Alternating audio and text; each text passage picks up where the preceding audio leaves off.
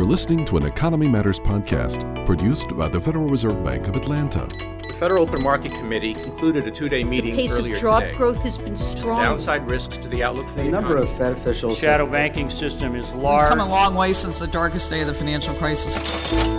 Hello, my name is Chris Girardi. I am a financial economist at the Atlanta Fed, and I am very happy to be joined by Mani Mahjouri, the Chief Strategist and Chief Investment Officer at TradeWorks, a financial technology company that is based in Red Bank, New Jersey, which specializes in high-frequency trading. Mani, thank you very much for joining us today. Thanks for having me, Chris.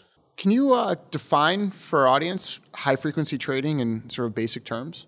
Sure. If you kind of look online, you're going to find things like computerized trading using proprietary algorithms. You're going to find things like executing a large order by a computerized algorithm, by splitting that order into smaller pieces and executing them according to some schedule, typical VWAP, or some other format of getting a position in a security. And the second type is really not executing a set order, but you're looking for other opportunities in the market, sort of more of what a proprietary trading firm does. The way I think about it is that high-frequency trading is just sort of the logical, disruptive evolution of what was open outcry. And at the end of the day, these opportunities that these proprietary traders are really looking at arise by providing liquidity through a warehousing of risk between buyers and sellers. So I like to emphasize that there's really nothing new about that particular function. So whether you're a specialist in a stock on the exchange floor, or you're a local in a futures pit, basically the function is take the other side of a trade and hold it in hopes of getting out at a better price and use all the information at hand to make the most competitive price on both ends, and that's the service you're providing to the market. The thing about high frequency is that kind of infers a very short holding period. And that's one of the big things that come into people's minds. And the reason for that is it just reflects the average time it takes to match a buyer and a seller in predominantly what's the U.S. equities market. And, by comparison, like the real estate market is a low frequency market, and so right. Characteristics are extremely high transaction costs, the need to locate a buyer if you're a homeowner, to get liquidity and just all the supply and demand issues, bubbles and crashes and things like that happen in those markets just as well as high frequency. And I think it's more a function of the concept of warehousing risk in our markets. Excellent. Can you give us a little bit of maybe some background about high frequency trading in terms of how it started, what was the technological innovations that kind of made it possible? Sure. So high-frequency trading arose from three primary simultaneous happenings. One of them was, as you mentioned, advances in technology. And basically, for the first time, it was actually possible to meticulously record, every meaningful atomic action associated with executing a stock, and that's kind of where it started. And that led to, great efficiencies to be gained in terms of being able to assimilate lots of information into a trading decision.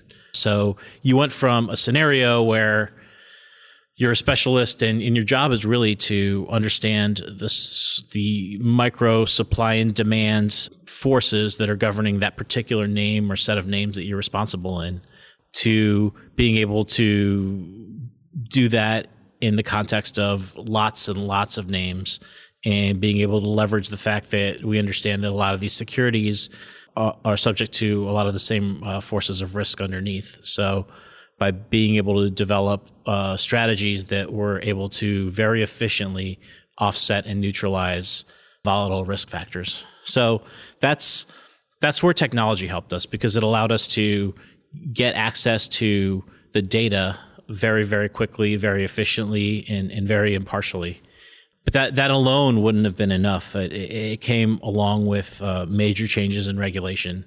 And primarily, the way I like to think about the changes in regulation is that there was a sense of, if somebody has a better price out there, our intent is going to be to honor that better price, provided they meet certain minimal requirements, that promote stability. And then finally, we just had market conditions that were just very ripe for for the proliferation of this type of trading. And what I mean by that is we had an unprecedented demand for liquidity on the tail end of the banking crisis. We had a very underbuilt supply of liquidity following years of, relatively low volatility and banks that were capital constrained. So you had, very low supply and very high demand. And so the price of liquidity as a commodity was very high. So it did massively favor firms that had ventured into this more efficient way of providing that service. And hence it became a major force in the markets. So HFT is obviously proven to be a pretty lucrative, profitable business. From a social standpoint, though, can you speak a little bit about the benefits to society of high-frequency trading? I mean, high-frequency trading has often gotten knocked in the press, in the popular press. But at least from an economic standpoint, there is an argument that it makes markets more efficient and more liquid. It provides more liquidity to the market. What's your view? Yeah, I think that at its core, technology made it possible to efficiently access orders of magnitude more information about stocks and securities. So that allowed you to build significantly more competitive pricing models for those securities. And the result of that was a massive collapse of bid-offer spreads, helped by the fact that the minimum tick increment was lowered through regulation and whatnot. But in that sense, it's made markets significantly more liquid. I think that it's also promoted a more transparent paradigm than we had before. And that doesn't mean that every order is scrutinized, because maybe there are just too many for the system we built for today to be able to go through and methodically, characterize. But the fact is that all that information is there and can be studied now or years from now. And that's something that we never had before. So ultimately, I think that leads us to, a much more efficient and better market in the future. So the flip side of that is that there are some potential costs to HFT. And one of them is that it could potentially contribute to additional financial instability by making episodes like the flash crash in 2010 and the recent August 2015 stock market plunge much more likely. Do you believe this view has any merit? And would you be worried about something like that in the future? First of all, I believe it's pretty widely accepted at this point that the flash crash arose from a fat-fingered error. So while there was some electronic going on there, it wasn't really necessarily an algorithm as much as a system that we hadn't fully understood yet and hadn't built adequate safeguards around. Okay. Having said that, the current state of markets is that they've become so connected, and technology has allowed them to become so much more connected, that even in the state of an unbelievable shock, and I think that a trade that was the size of the trade that set off the flash crash would never have been allowed in a trading floor dominated by humans. But the fact that it was there, the fact that risk was so quickly taken into all these other neighboring assets, and starting out with all the different equities, but then moving into all different types of risk factors, and so it's like dropping a pebble into a pond. The ripples go out, but if the pond is big enough, that doesn't result in a tsunami for anyone, right? Like eventually that energy dissipates, and so in my opinion, the availability of all these algorithms and their intense search for coming up with profitable trades led to a dampening of these types of effects rather than interesting. So you're saying it actually probably went the other way in the sense of and we see this helping. We look at like individual stocks trading, and we see this in individual stocks because people like to use the word flash crash, but on any given day you're going to be able to find a stock that drops by a lot or goes up by a lot. Sometimes that's, in response to news, but sometimes that's just in response to just a big investor deciding to change their preference. And so when you see that, and you look at sort of how much liquidity is actually in the order book and where the order book finishes after sort of the perturbation has dissipated, what we usually find is that the price impact is smaller than what we would have expected to see if there were no algorithms laying off that risk to other correlated names. If you think about it, it makes a lot of sense, right? Like basically what the algorithm does is it says, okay, this stock is plummeting in price or soaring in price, and I can't figure out any reason why that is. So I'm going to offset this risk onto things that are almost the same. Right. Right. And so effectively, that's a really, really powerful way to warehouse risk. And so I think that the benefits of that do pretty routinely materialize themselves in sort of a dampening of volatility. So the share of U.S. stock trades accounted for by high-frequency trading has increased fairly dramatically over the past decade to more than 50% by many accounts. Do you think there's a saturation point whereby the benefits of high-frequency trading to financial markets maybe begin to decline? Yes. Do you think we've reached that point, I guess? Here are some things I look at that make me think that we've reached that point. I think that the benefits of an innovation start to decline when the new incumbents pursue entrenchment strategies designed to discourage newcomers from entering the arena. So prior to turning on these mics, we were talking about speed and how we went from piecing together existing fiber routes, to digging trenches across the country to lay straight fiber to, now sending signals through microwave towers and laying new transatlantic cables and doing these, very, very expensive technological investments.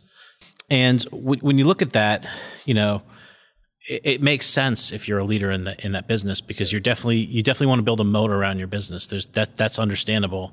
But if you look at it from the perspective of society, right? Like, that's a tremendous amount of capital that's being invested by a lot of places.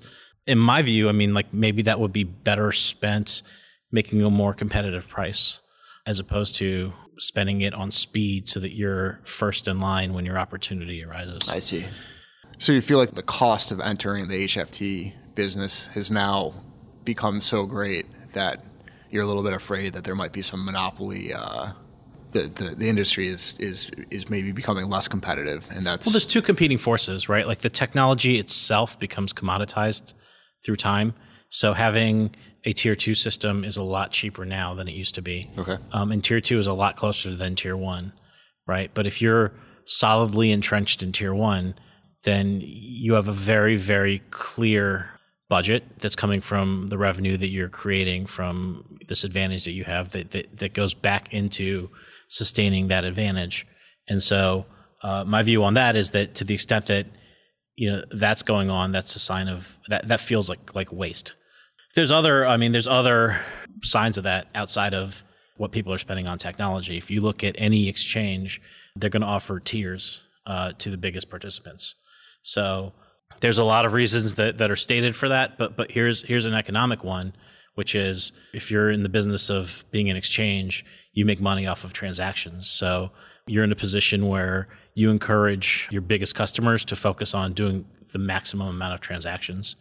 If you're the biggest customer, by virtue of doing so, you're artificially increasing the cost that a newcomer would have to pay, right? And so by doing more volume and perhaps printing trades that you might not otherwise have any reason to print, you're solidifying an advantage. And then the third thing is that data costs are getting more and more and more expensive. So I think that the exchanges are finding that they're finding more and more quote unquote premium products that are a must have if you want to be on tier 1. And so you see those costs escalating as well. So it feels to me like and I'm not the economist, but when everyone's on the same footing, the best idea wins. And so people focus on creating the best idea, and that leads to lots of good ideas, and that leads to everyone's benefit.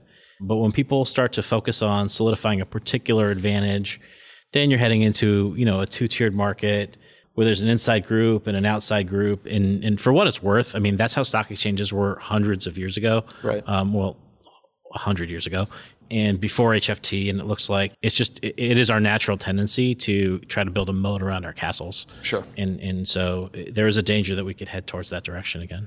As HFT technology becomes more widespread and the cost of acquiring greater and greater speed becomes higher, do you think that this is going to adversely affect HFT profits? And do you see this driving more HFT firms out of business? And if so, how is a firm like TradeWorks, for example, going to adapt? So our strategy is to try to find the things about the market that are very stable and then try to be the best at them. So for us, that's alpha. Okay. For us, that's like, let's come up with the absolute best pricing model and assume that, the market's going to head towards some direction like that. But that's also talking our book, because that is what I believe is our core competence. We don't have the same sort of engineering budget, billions of dollars or hundreds of millions of dollars that can go into muscle, right? So we have to kind of focus on other elements of what we're looking at. But the one thing that's pretty interesting is that the universe gave us a speed limit. So, that's the speed of light, and that's how fast you can transact. And that's the speed limit everyone knows about. There's another speed limit, which is the speed at which exchanges are able to assimilate all this data.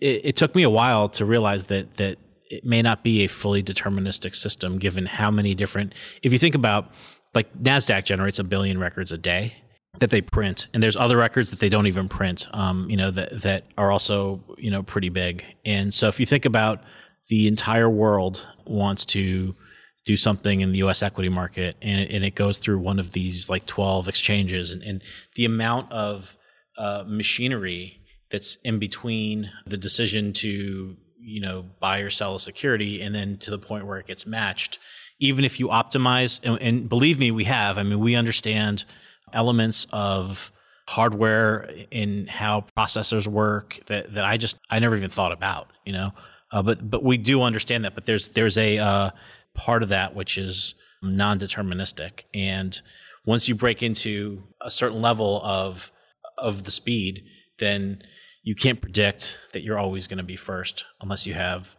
a significant advantage. So innovation does get out, and so people do get to access it, and there is a first mover advantage, but the thing is that there is a compression, and so we're not at the speed of light yet, but we're inside of perfectly predictable exchange technology. So there's a probability distribution governing, if I send my order in at the same time as you send your order in, who's going to win that trade, even if we go down to understanding everything we know about there's still some randomization that's going on. All right, let's maybe wrap it up with one more question.